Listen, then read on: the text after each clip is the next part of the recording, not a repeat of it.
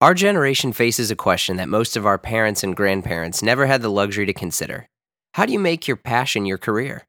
My guest this week loved running. He loved everything about it, and he was good at it too.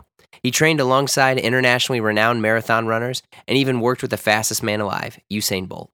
But deep down, it wasn't enough. And the whole time a question lingered in the back of his head. Where do I go from here? My name is Jeremy Kirkland, and this is Blammo, a podcast exploring the world of fashion with the people who shape it. My guest this week is Matt Taylor, co-founder and CEO of running brand Tracksmith. Matt and I discuss how he used his eclectic past, including studying neuroscience, living and training with Kenyan runners, and working at Puma to create Tracksmith, a brand that strives to champion the running class. Matt, thank you so much. You're on the pod. I'll start this off that hopefully doesn't intimidate you or bother you in a sense. So I first saw Tracksmith and I was like, this seems weird. I was like, but as we were saying, before we were going, I really want to be a runner, and I am trying to run. I run a lot. I'm trying to be in better shape. I also just feel better when I do it. I'm not a straight edge person, but I feel great after I run. Yeah. Hang out with me after I run. I'm just a nice guy. And I was looking for, other kind of brands and things like that. And I feel like a lot of people have these, these are the people that you trust for recommendations. This is the guy who told you about Radiohead or something at that time. And I had a friend who is, a great guy. And I'm sure he'll text me when he hears this. And he was telling me about Tracksmith. I was like, I don't know. I was like, this is just this running brand, but I tried it and I've totally fallen in love with Tracksmith. I'm as deep as I possibly can be on what you guys are about. And so much that I was like, I got to talk to this guy for the podcast. So you're in good company, but I am just your biggest fan right now. So why'd it feel weird at first? Why'd it feel weird? Yeah. Cause I'm, it's all about me. I'll be honest. I am probably really elitist. I am also very skeptical of stuff. And when I say weird, I mean it in a good way. Yeah, okay. Don't worry. That's what I was just making people will sure, still be okay. listening. But yeah, I was just I don't understand this. Could there really just be a brand that's about running? Because when you think about it, there's a gajillion brands that have done stuff that have encompassed running. But I think your messaging, your branding, your logo, your design, your product, everything, I got it. I in the sense that I was okay, I got it so much that I was this, I don't know if I should have gotten this easy. It seemed kind of perfect. Yeah.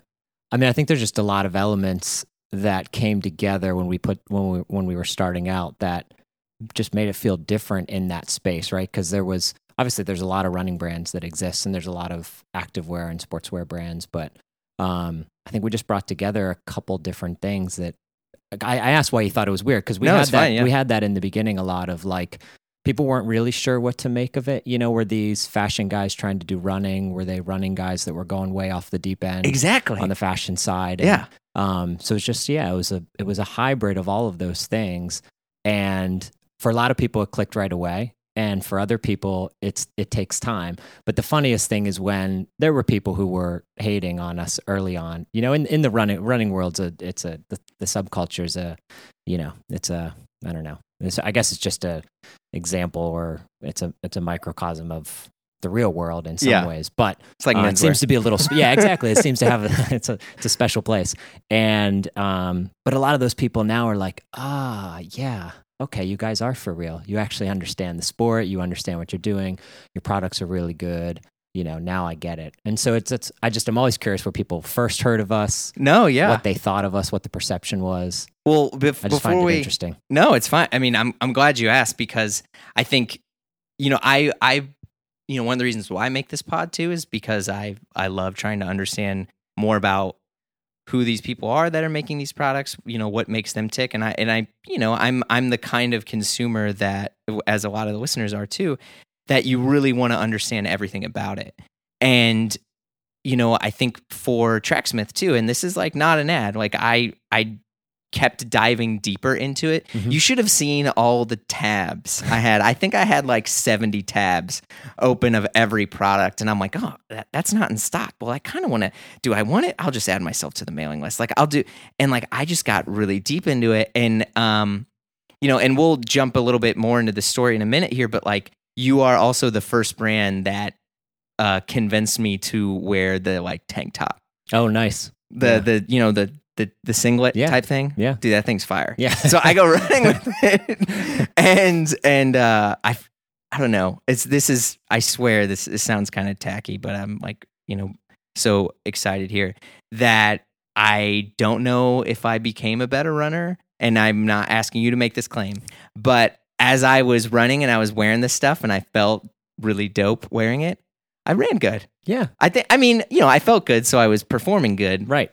I mean, there's a mental component to running. Yeah. For sure. Yeah. So, yeah. I was like, okay, maybe it's the tank top. Yeah. Is it the shoes? Is it? Could yeah. But I want to talk about you because obviously you're, you know, one of two people of Tracksmith, but what's kind of your backstory here? Like, where did you come from originally? I grew up in Pittsburgh. Okay. And spent my whole childhood there. My family's still there. And went off to college up in Connecticut, and have pretty much been in New England since then. Still get back to Pittsburgh. Mm-hmm. My roots are there. I think a lot of the like things that shaped me come from that, and from like, you know, how I grew up and where I grew up. In what sense? So I don't know. I think like my parents were entrepreneurial. My mom more out of I guess desire, and my dad more out of like need, because my dad worked in the steel industry. Yeah, I was going to say. And my mom's whole family, my brother and I are actually the first generation of men in our family not to work in coal or steel. So we have a deep roots in coal and steel. Whoa. And so my dad worked in the steel industry, and you know, obviously it sort of went under overnight, or at least it seemed like it at the time. I'm sure it was more of a slow decay now looking back, but as a child, I just remember it was like one day my dad worked in steel and the next day he didn't. And so he sort of, you know, jumped around looking for jobs, and you know, finally sort of landed, you know, in the career that he ended up doing for a very long time and retired from. But it just sort of, at the time when I was like an impressionable youth, I just remember thinking like, you know, it had a little bit of an impact on me. And my mom ran like it was like a Colonial Williamsburg type of country store. You know, they were really into that era. And so my like dad, peanut brittle? And not the food so much as the like interior design. Yeah. Okay. So my dad was making furniture.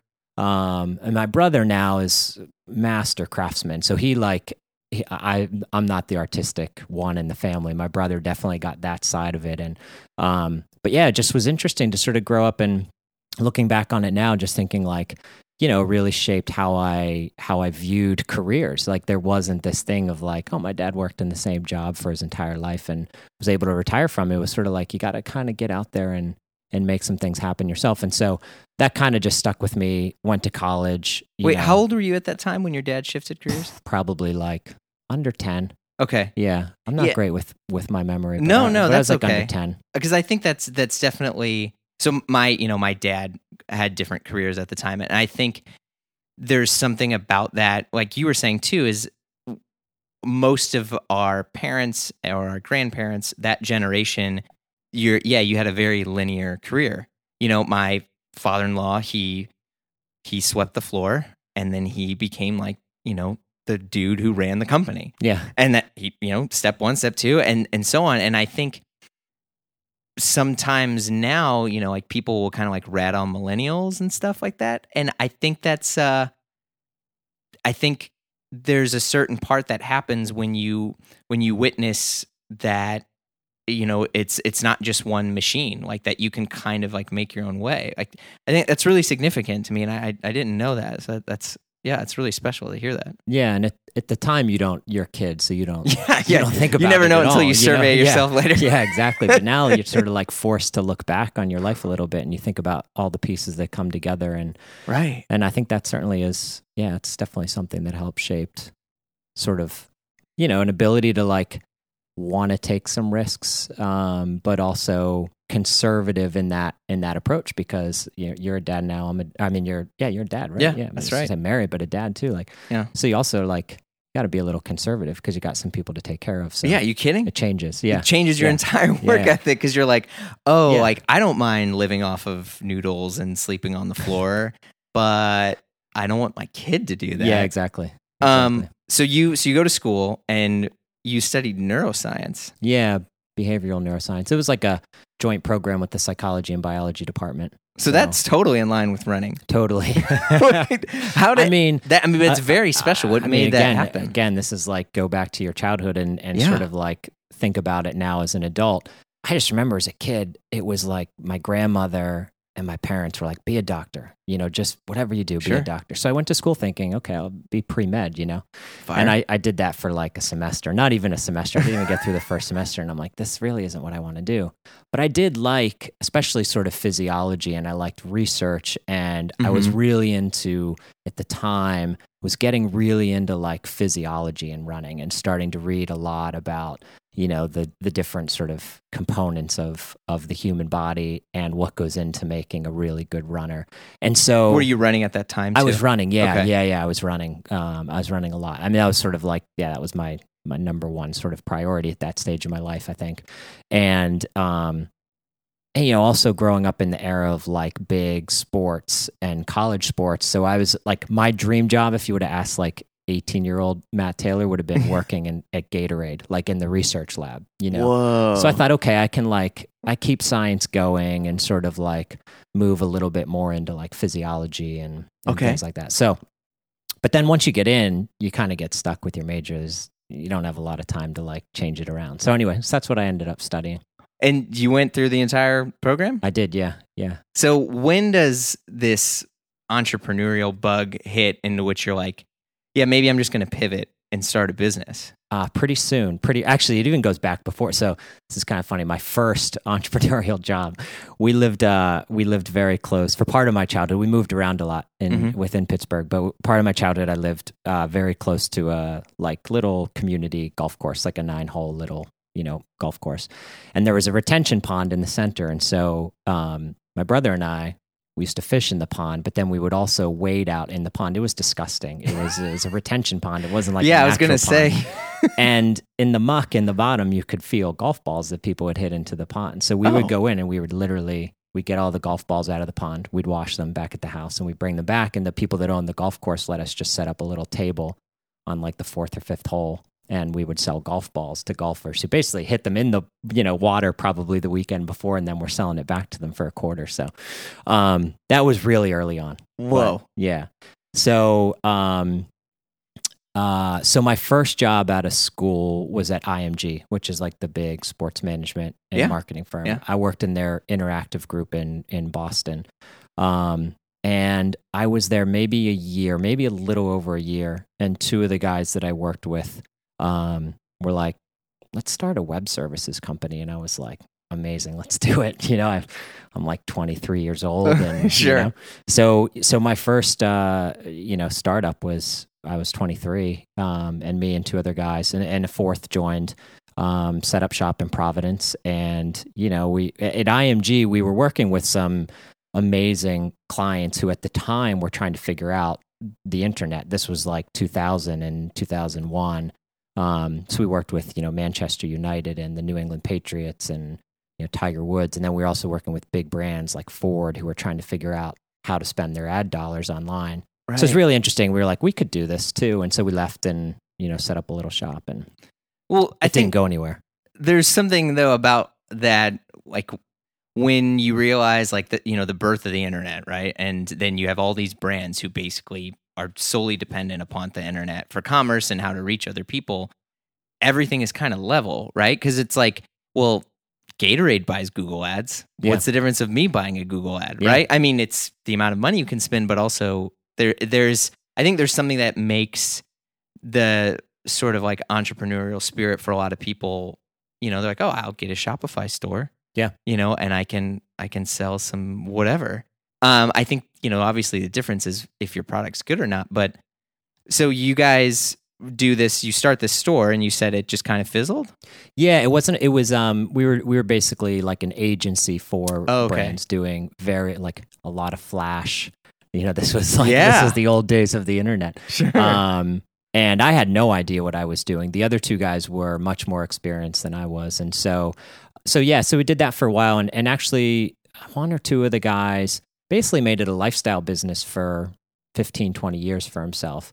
We had some good clients and it paid the bills and stuff like that, but no one was, getting rich off of it. And so I got to a point where I panicked a little bit because a lot of my friends, I went to Yale, and a lot of my friends were working on Wall Street or at the big consulting firms, and they were making a lot of money. Mm-hmm. And here I was sort of floundering, trying to figure out, what I should be doing. And so thought maybe I should go back to business school. Maybe I should work in finance. And so I bounced around a little bit. I did a small stint in finance and actually started my MBA and didn't finish my MBA. And then eventually just sort of realized that running more than anything, more than just sports broadly, but running specifically, was something I was really passionate about. Because the entire time you're running. I'm running. Yeah. I mean, I ran all through college, and then I wasn't quite good enough to keep it going after college. I still did, but never sort of got to that point where I could make a living or even get much money at all from it. So I let that dream die pretty quickly after college, but I was really into it. And so sort of I started focusing more and more on running, and I did some things that I think in hindsight maybe were a little bit like I was a little bit too early to do them. I actually had a podcast, ironically. Was it like a running pod? What was it called? It's called Runnerville. It's called Runnerville. It's a dope It's terrible. name. Oh, it's Wait, terrible. why is it terrible? I don't know. It was bad. Well, I want to sidebar here. Do you often over-criticize your previous things that you've done? I don't know. It's a good question. I'd have to ask someone else. I'd have to ask my wife. So far, you said coworkers. You said like dreams died. Yeah, which is like, wait, why the hell do you think your dream died? Well, I'm reviving it now that I'm over 40, because it's sort of like you can run as a master's, and it breathes some new life into your ability to maybe get on a podium here or there or something. So yeah, but I also think if you look at the grand scheme of your life, and that, look, you don't need my advice, but I'm first off, I'm saying this because I'm inspired by you, and you're telling me things like, oh, I did that, and I don't know, that was kind of, but like, if you look at the grand scheme of your life, do you think that like kind of every little hill, whatever running analogy I'm going to use, it's going to sound awful. Do you think that's also kind of just preparing you for like the larger thing that you're doing? Absolutely. Okay. I mean, then it's not a failure. I'm doing my dream job right now. I mean, I'm 100% like, there aren't a lot of people that start startups and raise money from VCs who are like, no, I just want to retire doing this. Dude, you're everyone wants to sell it. And I'm like, man, I have kids. I want to hand this down to my kids someday. You're doing this. Yeah. So yeah, it's all part of the puzzle for sure. But, and there are some great analogies of running in there, right? Like the whole concept of delayed gratification is like one of my favorite things to talk about. You know, the study from like where they gave the kids, you could have one marshmallow now, or you could have two marshmallows if you wait 20 minutes. No, hit me. Yeah. So there's this famous social psychology experiment, and they basically brought kids into a room and said, hey, you can have a marshmallow. If you wait 20 minutes, I think it was 20 minutes, something like that, you can have two marshmallows. And then they followed these kids for 30 years, and they found that the kids who were willing to sort of delay the gratification and say, I'll wait to have two, those kids did better on test scores and got into better colleges and had better careers. And now, in hindsight now, they've gone back and debunked it a teeny bit, because they've also looked at the upbringing. And so kids that had a more secure childhood were more willing to take risks and do things because they knew they could fall back on, their family was secure. These were kids who didn't think about where am I going to get my next meal or whatever, right? And so some of the other kids who took the one marshmallow sort of said, they came from different socioeconomic backgrounds. And so there's some things that maybe have debunked that. But the concept of delayed gratification is, that is really fascinating. And running is that. You don't go out on the first day. I mean, you're running, the first day you decided like, I'm going to do this. You didn't set any records, it takes a long time to sort of, to get there. So So you're trying to get your MBA. You're like, nah, I don't know. Yeah. And when does Tracksmith come along? So there were a couple projects I did. So one was the podcast, which I did with Runnersville, a dear friend, Tony Revis, who for many years is the voice of running on TV, commentator for the Boston Marathon. He actually had a radio show in Boston in like the 70s that was on the radio all about running for like an hour on Sundays. That's how big running in Boston was back then, that you could actually get an hour slot on local radio, to have a show. It's amazing. And so that was interesting. It was fun, and then I started doing these projects that were, it's really hard to describe them. They were kind of like mini documentaries that took place on the internet. So the first one I did was called Chasing Tradition. And I spent 11 weeks at 11 different NCAA colleges with the cross-country team. And it was just me. I booked all 11 weeks. I traveled by myself. I'd show up, meet the kids, meet the coach, and I'd stay with the athletes. And it was kind of a blog, but I also did some video and I also took some photos. And I wasn't particularly good at any of those things individually, but it was really the first time anybody like dug deep into these programs of like how these athletes train and live. And, it was really interesting. So it went on for 11 weeks and it culminated at the NCAA championships. And I followed at the time, these were like the best teams in the country. So that was just this little project that I did that then led to a guy who became a very close friend and my employer, this guy, Tom Radcliffe, who had worked in running for a very long time, representing athletes. And he said, hey, do you want to come do this? I have some of the best Kenyan marathoners in the world. And I was like, absolutely. So I did the same thing. That was Chasing Kimbia, which is the Swahili word for run. Mm-hmm. So I would live with them, and they had a training camp in Boulder, Colorado, and in Iten, Kenya. And so I did the same thing. I sort of documented their training and their lifestyle building up to Chicago Marathon, New York City Marathon, et cetera. And then after that, that led to another. I did actually like 2 or 3 seasons of that following these. So you were making like 30 for 30 runners edition. Yeah, but poorly from a production standpoint. But no one. This was. You'd have to like know the running internet pretty well. But like there wasn't much out there at this time. Right. So for people who were like looking for this stuff, it was gold. And so it's a very small but very loyal audience. And yeah. And so anyway, I did a couple seasons of that, and then the New York Roadrunners asked me and Tony to do the same thing for the Olympic marathon trials, which were held in New York City in 2007. This was before the 2008 Olympics. So I did these little web documentary things, and then went to Puma from there. And I worked at Puma for a little over 4 years. And then the Tracksmiths, idea really got to a point where I was like, I think I'm ready to do it. So, well, and so what's that like? I'd say, because there are 2 things that I wanted to call out from some of this.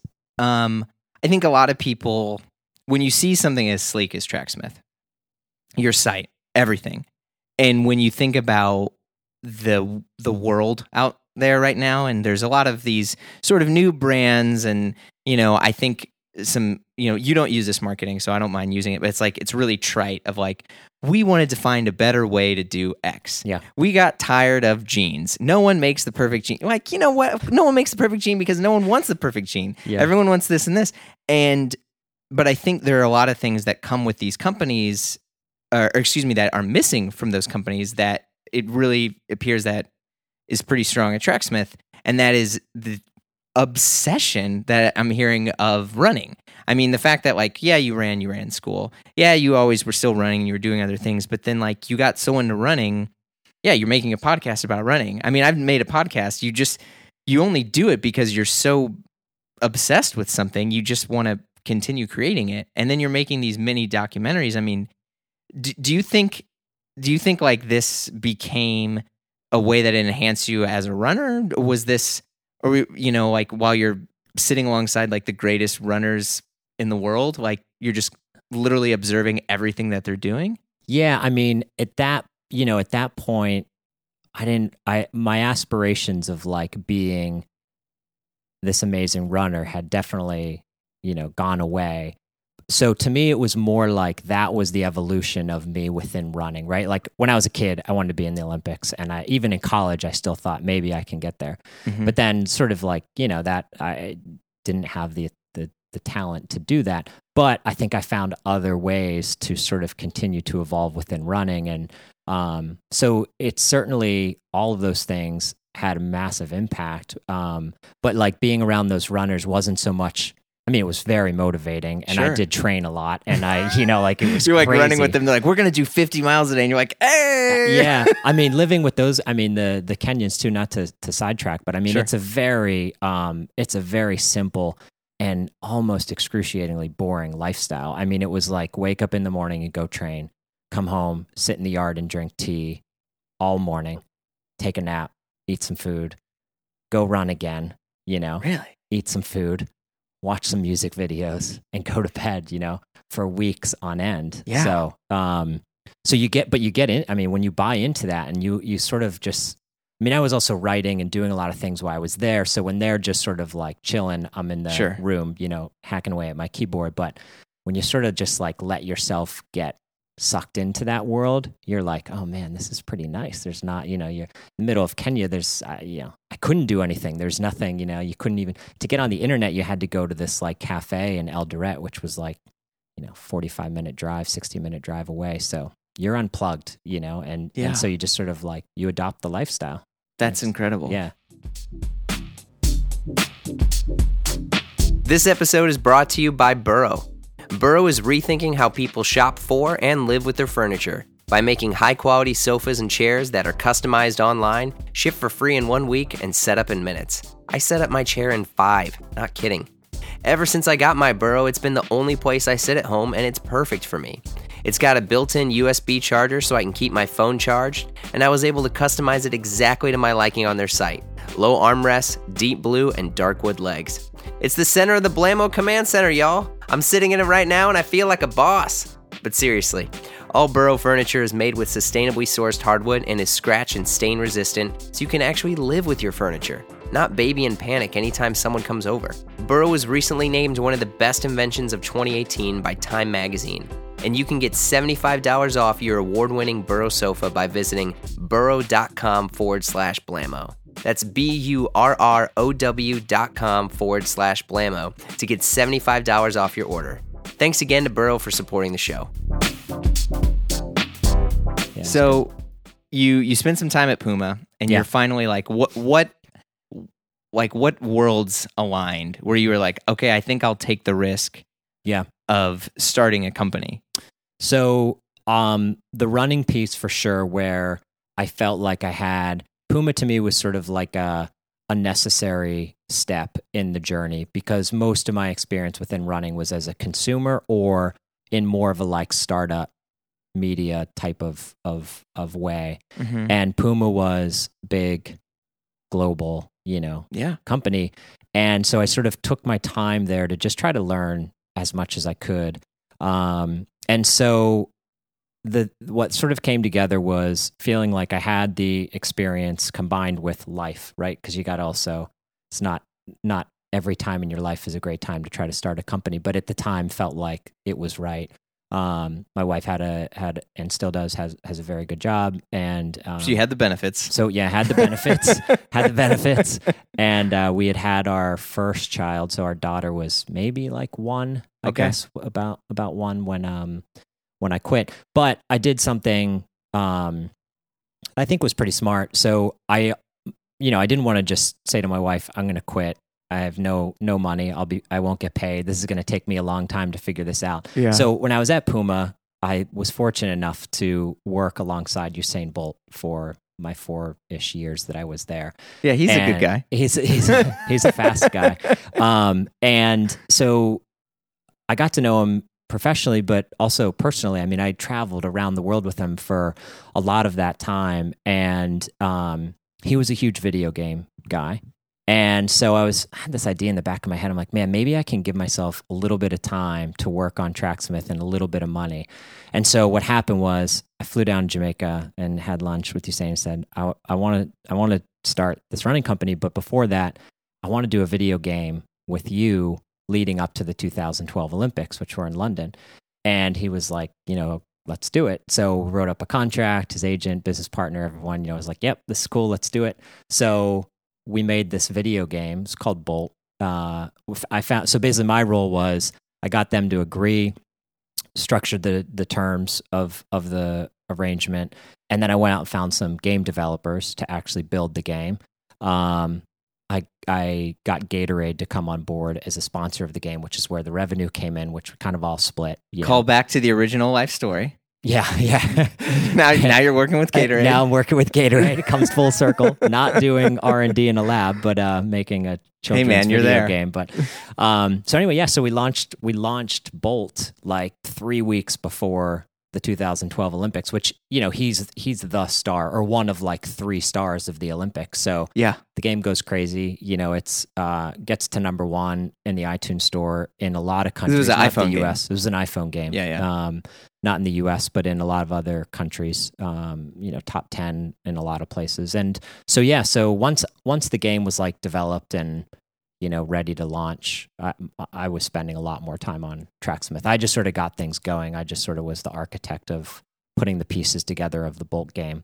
Was it your developer? Was it your idea to make the game? It was my idea to make the game. The game we actually made was not my choice. I had a different concept for the game, but the game got made. But yeah, it was my idea to do the game. But then I found some other people that could actually do it, and they were like, "Your idea is cool, but."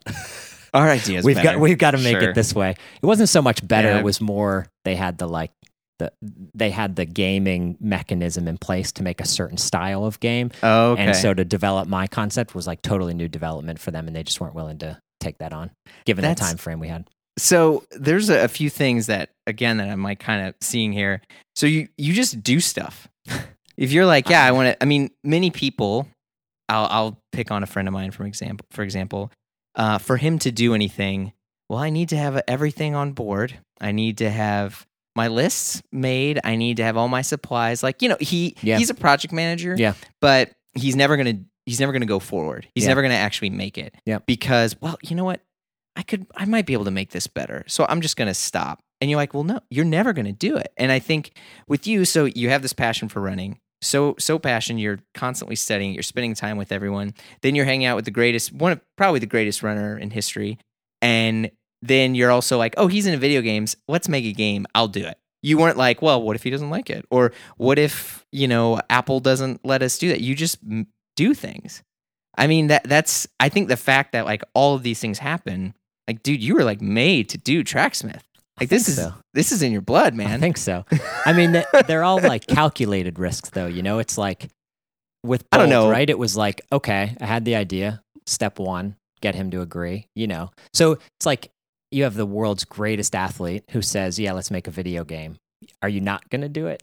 So I mean, yeah, I guess the like original you'd say, well, no, it's my name, and what if it's not done and they don't like it, and then they're not friends with me? Yeah, there's a gajillion reasons I could tell you shouldn't have done it. It's great. That goes back to like not to go back to the childhood thing, but it's kind of like when you see people, I don't know, I don't want to say fail, but if you see people like, not achieve what they want and they just figure out how to make do, it's sort of like, okay, what's the worst thing that's going to happen if the Bolt game doesn't succeed? What's the worst thing that's going to happen if Tracksmith doesn't succeed? Like, it's not the end of the world. So I don't know. Yeah, that's incredible. So it's 2012 that you do Tracksmith? Yeah, it's when I kind of started. A little bit before I was tinkering. And really I started looking at everything in running. So I was looking at, apparel and footwear and accessories, but I also looked a lot at like events and technology, media, to try to figure out where the entry point was to the market and where the opportunity was. And that's where men's apparel, specifically men's running apparel, sort of all those things I was looking at, it seemed like the easiest point of entry to come in and do something quite distinct in a relatively short period of time. Because at the time, if you could go back and go into a running store and look at the men's clothing in 2010, 11, and 12, everything looked the same. I mean, if you took the logos off of a t-shirt or of a pair of running shorts or a long sleeve or something, you'd have a really hard time knowing which brand it was from. And that's because there's a legacy in running where footwear is king at most of those brands. Footwear drives the pure running brands. And then women's apparel was becoming way more competitive because of the rise of Lululemon and Athleta and some other women-specific brands. And so men's apparel was sort of like, I don't want to say it was the bottom of the barrel, but it was the least amount of resources were going into it at those other brands. If you were a great designer or developer, you were working on footwear, or you were getting pulled onto the women's apparel team, so that was just like okay, there's a chance to just come in here and do something that aesthetically looks and feels very different and very distinct, which was like the hypothesis was, running has a lot of brands that have been around for a long time. They're huge brands. There's a lot of money involved. It's a huge market. So you have to come in, establish a brand quickly that feels authentic and credible, and maybe like it's been around longer than it actually has, or maybe it's a little bit bigger than you actually think it is. And so there were just a lot of decisions we made early on how to do that, on how to establish a brand that felt like it was maybe bigger and older than you thought it was. Yeah. I mean, as you're saying that, like that definitely feels like Tracksmith to me. But I think the fact that I could align to your guys' brand, the product isn't as important as the story and the identity itself. Yeah. And that was the other piece of it, right? There was the product piece and the sort of design and aesthetic. There's also the whole thing that, lots of direct-to-consumer brands talk about, where when you don't have wholesale margins, you get to play with better raw ingredients, right? Like we can choose fabrics. We work with Scholler and we work with the best merino suppliers. I mean, we can just use better ingredients than the other brands because predominantly they're wholesale driven and they have to play within the price structures of those wholesale channels. Right. But then there was also this whole sort of like cultural element where all of the other brands, and this was sort of like another genesis of the idea for me was, growing up in the 80s and 90s, brands like Nike really spoke to me as a runner. They were marketing and advertising and all the things they were doing, like running was definitely right. I mean, obviously like basketball with Jordan and stuff became a huge part of their brand, but running was still like at the heart of it. And as time went by and these brands got bigger, they sort of watered down the running piece of it. They either watered it down. Nike was started on running. For sure. Yeah. So was Puma. So was Adidas, The Dassler brothers were making track spikes for Olympic athletes. That's how it started. And then soccer boots and stuff. But so they were watering it down, you said? Yeah. Watering it down from like either they were going into other sports, and so running just became less important, or they got so big through predominantly like specialty running stores, your like mom and pop running store, like ASICS got to a point where they just couldn't get any more revenue out of that channel.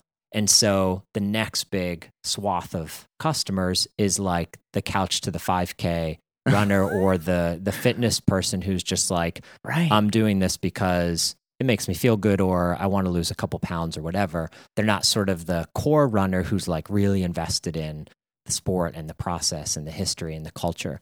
And so that was the other big like opening, was like, okay, huge market, huge brands, but none of them are talking directly to this customer anymore and really sort of like building products and designing experiences and stuff with that customer in mind, because they sort of were forced into these other approaches, which is just like, that's the life cycle of growing as a brand, I guess. But we had the opportunity to sort of, stick to that. Right. And it sounds like you're kind of answering a question before I can even ask. So it sounds like you're probably not going to ever go to other sports. No. And it's just because of, do you think like the market's that big, or is that? I mean, the market's that big for sure. And I'm not telling you to go to other sports, by the way. Yeah, no. I mean, I guess I would never say never. I mean, I zero interest in looking at any other sports, because I think where other brands decide to go wider and go into other sports, Yeah. I think we could go deeper. I think you could go more vertical within running. And that's why I mentioned before when I was looking at like events and media and technology and even travel and things like that, there's so much out there just within running. And, that's the ultimate vision, is to really be like a lifestyle running brand. So going outside of that, I don't know. I don't have any interest in doing that. I think there's things you could apply to other sports that we've done, but Tracksmith wouldn't go into other sports. Yeah, I mean, you said lifestyle, and I think if you just stick on lifestyle and then, your core identity of running, I think you're fine, right? I mean, because there are Tracksmith pieces that I have that I have very square shoulders, and because of that, I pretty much only like to wear raglan sleeve sweatshirts, anything like that. If you look at a lot of sweatshirts these days, especially all the premium stuff, nothing is raglan sleeve. Yeah. But your guys' merino thing that you just released the other day, I knew this because when I was telling you earlier and I had all my tabs open, I had to sign myself up for when it was going to be available. And I got the email the other day. But like I would buy that and I would just wear that to work. Yeah. And I think if you can get both of those pieces, like, you're wearing it while you're in the sport and you're wearing it while you're not participating in the sport, but you still identify as a person who is in that sport, like you're good. I mean, do you think you guys will go maybe deeper into more, what do you call it, like the clubhouse or like off the track or whatever it is? Yeah, and I mean, it's funny because the word lifestyle, if you work in the industry, can mean so many different things. Oh, right? yeah, it's like scary. Lifestyle can mean like non-performance. Like at Puma, you had the performance and the lifestyle. The lifestyle was like nothing you could actually exercise in, the performance. And lifestyle to me, the way I use it in this context is like the lifestyle of the runner. Like, what does a runner need? Runner's not running all the time. And so that gives us the freedom to make a sweatshirt or a piece that's not designed specifically for running, but it has provenance at running. It comes from running. I have a coach's jacket that I wore down here, like that style came from the sport, and there's no reason why we shouldn't be able to explore those sort of things that are outside of pure performance. And we just don't, we don't separate them. We don't talk as a team like, oh, let's make some, non-running stuff. To us, it's all running. It all comes from the sport. And sportswear has a, centuries old tradition of like making stuff that's just comfortable and you want to wear to work or on a Sunday or, so it gives us great latitude that way. We would never do things that don't have, like, if we can't tell a story about why we made it and where it comes from, we would never make it. Like I couldn't come up with a story about denim, but I can a coach's jacket, or I even could with a blazer. I mean, every high school and college team has a banquet at the end of their year and they get dressed up and it's formal and you wear a blazer. So like those are the types of ideas and like concepts that we see as sort of, I don't know, fair game for us to explore. Right. And so you have a store, like a retail store in Boston, and then you guys have been doing the pop-up at Rowing Blazers. Yep. How did that like come about? Because I do feel that for a lot of these brands, they want, you do want to have some form of a physical presence, and it looks like you're doing that.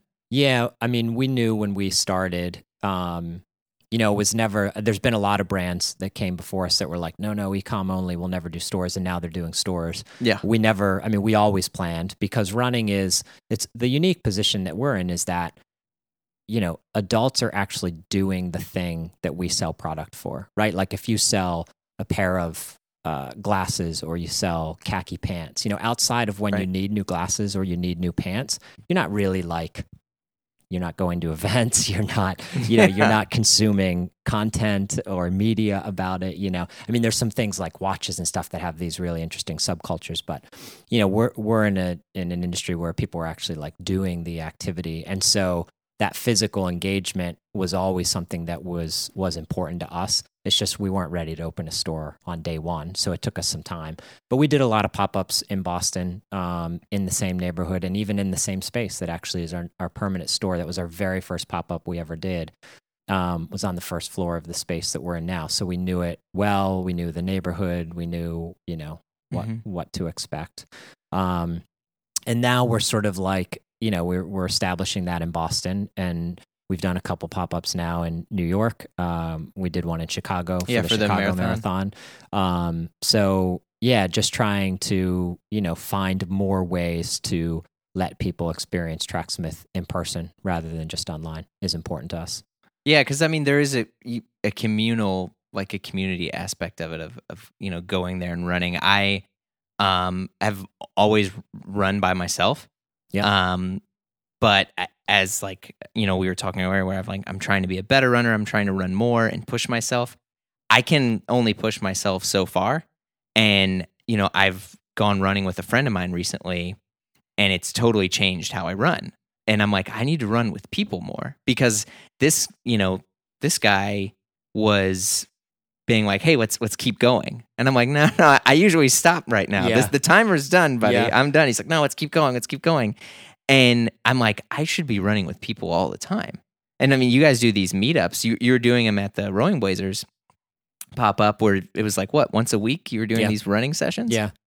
Yeah, I think running can be very personal in terms of with a group or by yourself. But there is a resurgence in running for sure that's happening right now. Yeah. And I think a huge driver of that is sort of a resurgence in clubs and teams and groups. The old sort of system was clubs that kids that ran in college would join. And so with that came the culture and the identities of college track and cross country runners, which is great, but it's different than what's happening now, which is people who maybe a little later to running in life didn't run on a college team, Yeah.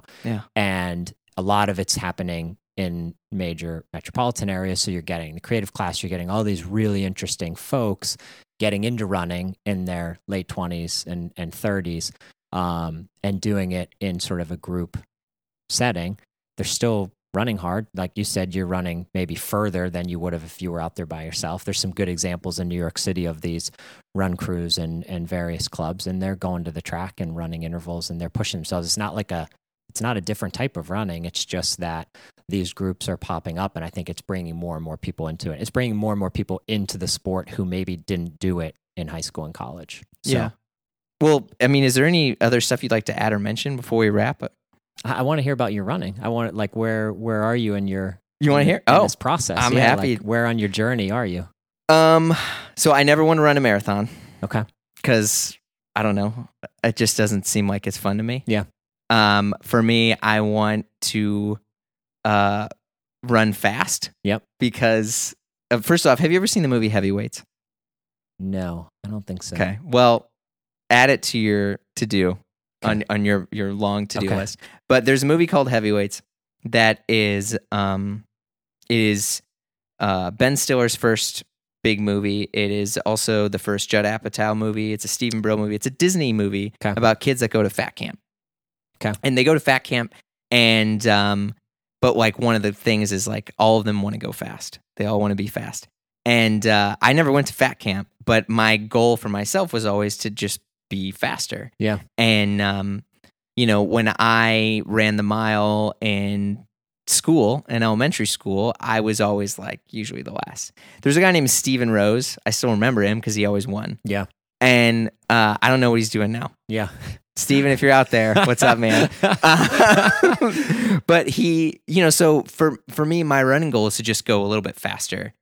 See, that's why I feel like maybe part of your connection to Tracksmith comes from that desire to want to get faster, because that's running is amazing for a lot of reasons. And you can go out 20, 30 minutes a day, 3 days a week, and you're going to feel really good. Not the first week. It takes a while. If you're going from zero, it takes a while, right? Yeah. But eventually, after a month of that, you're going to be like, man, I feel good mentally, physically, but then once you do that, you're like, wait, is there more here? You're just kind of scratching the surface. And then it's really once you're like, wow, how do I get faster? How do I, and it doesn't, and I think that's, you've said the word elitist. I think sometimes people feel like a lot of the perception early on was that we were elitist, and it's sort of it's not elitist. It's just that there are plenty of people and plenty of brands who will speak to someone who just wants to go out and jog for 20, 30 minutes, you know? Sure.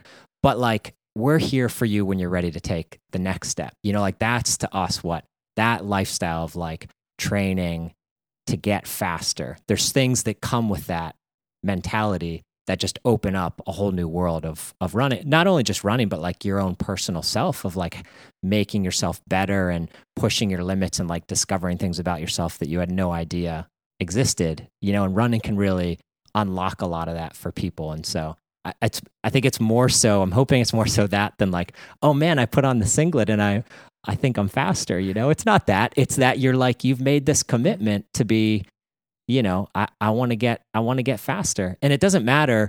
Like we never talk about how fast or how far you run. To us, it's much more like that psychographic of, okay, running is important to me and my identity, and I'm going to commit some of my time to it to get faster.